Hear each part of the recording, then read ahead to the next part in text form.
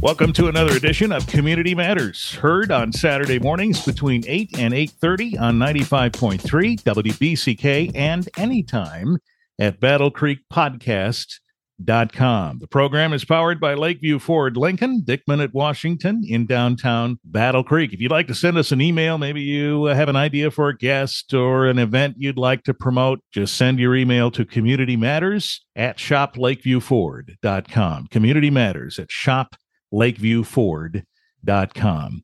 My name is Richard Pyatt. Happy you're with us today. I want to welcome to the program the mayor of Battle Creek, Mark Behnke. Good morning, sir.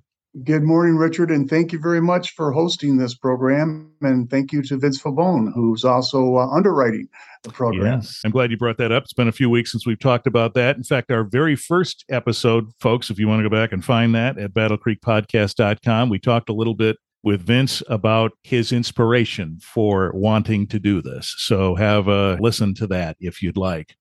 So what we've been doing is, since it's been a while, since I've chatted with so many folks around Battle Creek, certainly on the radio, that we've just sort of reset by asking, what are the top 3 priorities that you're working with right now? And so we've been asking that question of a number of folks, and we asked that of you, Mr. Mayor, today. And one of them is about safety in neighborhoods, isn't it? Absolutely. I think if you feel the pulse of anyone in Battle Creek today, police protection and safety in our neighborhoods is more important than anything else.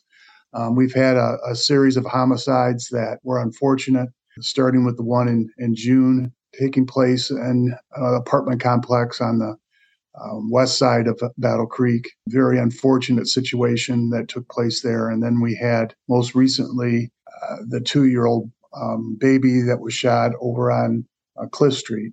Very, very, very unfortunate. But I want to thank the people of Battle Creek that rallied together, that provided a lot of the leads that we needed in order to arrest the suspects that were involved in that situation. That's terrific to hear that folks have stepped up. You know, that's always a difficult situation. And we certainly, and many times having talked with Chief Blocker and other law enforcement investigators, they know what a challenge that is to try and to get information.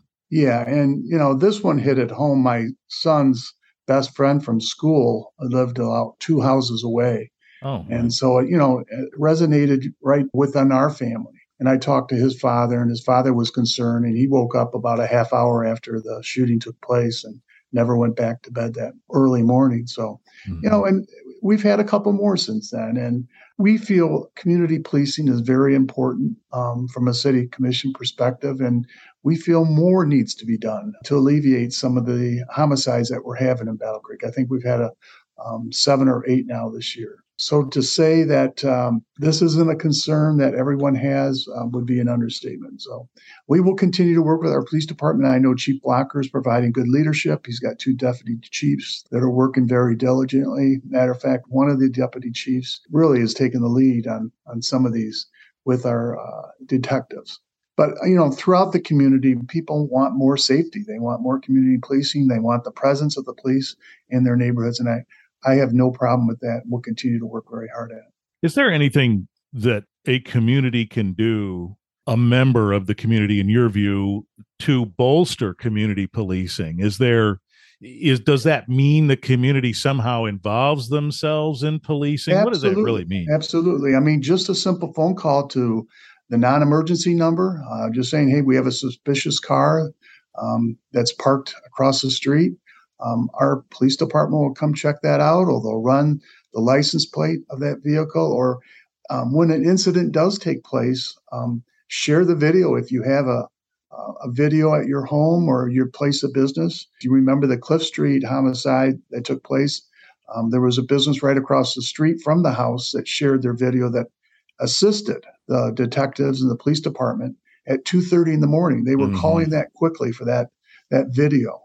And then it really assisted the Battle Creek Police Department in solving that homicide. All right, fair enough. Housing is also on your mind as it relates to the top things that you're concerned with. How so? Well, this past summer, the state of Michigan, along with Battle Creek, was not the recipient of a mega site over there in Marshall at I-69 and I-94. And probably the top reason was Battle Creek being the largest municipality, we really have an old housing stock. And so I feel that one of the objectives during the next year, the city commission is going to have to work very hard at approving some apartments and housing developments in our community. Now, we've already seen a couple of them be approved this summer. One next to the Milton will be a 30 apartment complex in the old Toller Annex or Birches, or I can't remember how many other facilities that had a name. But developers coming in from Detroit, rock solid, a very young, aggressive entrepreneur that has done some rehabilitation of apartment complexes in the city of Detroit around the downtown area, the Henry Ford Hospital. And a lot of the apartments that he's rehabilitating are for doctors and nurses that will be working at the hospital. But he's coming to Battle Creek. He's going to build a 30-unit apartment complex right next to the Milton at the Toller Annex. We're also looking at one at the Kmart site that's called Blue Light Special, LLC.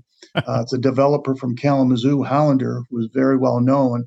He did the creamery restoration over in Kalamazoo on Portage. It is in the city of Kalamazoo, and it's very successful, and it's been rented out totally 100% now. He's coming over to Battle Creek, and we do a large apartment complex right there at the old Kmart site, and that's why they're calling it that. We also have a development that'll be right across from Battle Creek Central High School, where the old Warges Insurance Agency was located. That one's becoming more and more of a reality day by day. The developer did take an option for that property. We'll also include a community space there for events that will take place in Battle Creek. Then we have one near Horrocks that'll be a 35-unit complex there. So we're taking housing very seriously. I think we learned a lot this past year with the mega site not having enough housing in Battle Creek. If I were to predict, I would say we're down about 1,000 units in the city of Battle Creek. Now, that doesn't count the units that are being built out on Glen Cross Road. We have some very successful housing projects out there.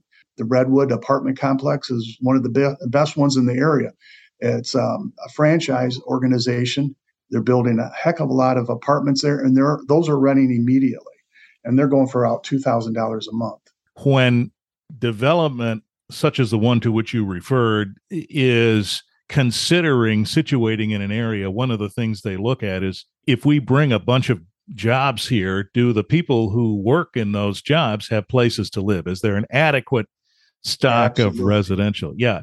And so when we're talking about all these developments, these are, what would you say, situated in a rent zone that's roughly working class rent type situations? It's a good point. I mean, it's working. They call it workforce development, or they call it affordable housing development. Some of them will be Section 8, which I, as a commissioner, have no problem in supporting. I feel that's important, that we get a good mix of the quality of our constituents in some of these housing projects.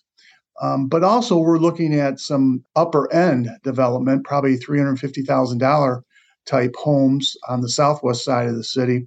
The key there, Richard, will be whether or not the city decides to extend water and sewer underneath the highway. If you look at Mingus Hills, currently they do not have water and sewer. And we will need that if we want the effective housing development to take place on the southwest side of the city, where there's a lot of agricultural land. Mm-hmm. Yeah. Well, you anticipated where I was going with the question. The notion is trying to support a mix of housing options at different price points and rent levels to try and address those situations where folks might be seeking housing at any level. Right. And unfortunately, the state of Michigan has run into a roadblock on this. And so we're working with the Kellogg Foundation, who has done some studies about some of our housing stock and some of the other economic developers. Battle Creek Unlimited was very involved in it this summer. We know that we're going to have to move forward from the city commission perspective and support them. It's going to be a tough one for the citizens of Battle Creek, too, because traditionally, a lot of our neighborhoods really do not want a new development in their backyard. Take, for example, the Lakeview General Hospital over on Eldred and 20th Street. And then over on Arbor Street, where the Lakeview School District held their administrative offices, that was declined also. We're going to have to take a different perspective. This property is being owned by a developer. He has every right to build that property out. And we need to work with those developers to provide additional housing in our community. All right. Well, I'm sure we haven't heard the last of that, so we'll check in with you and others on those items.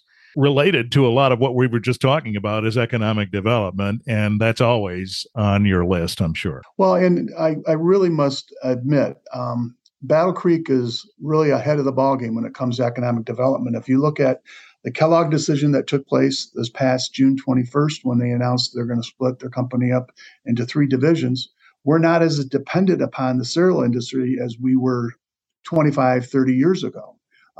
With all the automotive, Denso, and all the affiliated companies out there, we're supplying at least 10 to 12,000 jobs. And a lot of those people, once again, do not live in Battle Creek. So Joe Soborowski and his staff, they're working overtime to continue diversifying our employment base in Battle Creek so that we can create additional jobs. Each one of those companies out there in Fort Custer are looking for additional employees at this period of time. So we need to continue to do that. We've been very successful. Duncan Aviation is adding 60 additional jobs, $40 million to their expansion that has taken place. And I like to sometimes judge an employer in Fort Custer by the number of pickup trucks they have in their parking lot. And I think it's a prerequisite that everyone that works at Duncan has a pickup truck, if not more than one.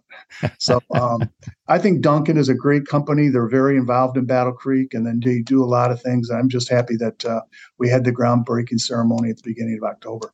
Another new company that's out there on Martin Luther King Drive and Hill Brady Road is that manufacturer of snowplows. It's going to be about 70 employees, and it's a family-owned firm, employee-owned company, and they're doing a great job at really developing everything there. Yeah, we had a terrific conversation with Joe Soborowski a few weeks ago. In fact, you can find that, if you want to hear it, at battlecreekpodcast.com, where he talked about each one of these. And the real shot in the arm is the notion that a lot of what they've readied in this area is ready to go. There's not a delay in construction while folks wait. There's at least a preliminary work that's been done to make it attractive. And that's what Joe will tell you that we need to do at the mega site over there in Marshall. Mm-hmm. And he's pushing hard through the legislative process to get the funding so that we can have water and sewer. It's going to have to come from Battle Creek because no other municipality can supply the water and sewer there. They're just not big enough. So we are a key player in that, and Joe's working hard, and I think you'll see some movement there to get that for a site-ready location. It's a very big piece of property, too. Is it your sense that if we address this housing thing while we're bolstering the number of jobs that are coming to the area, that we'll see folks who may already be working at some of these firms but not living in town moving closer? We hope so. I mean, if you have a good mix of affordable housing, workforce housing, and then higher end, we feel that it will assist us in further developing economically what we need to do in our community. I think it'll probably be, if not the number one issue for our next commission, it'll be number 2. I think diversity, equity, and inclusion may be the number one issue. There'll be more education for the entire community when it comes to that issue. But we're going to have to get a lot of buy-in on both of those 2 issues coming up in the next city commission. All right. Well, I think we've paved the way for the next conversation, whenever that will be, probably soon. Well, thank you, Richard. I enjoyed your show, and I'll listen to it on Saturday. Well, thank you. Mayor Mark Behnke at Battle Creek on Community Matters.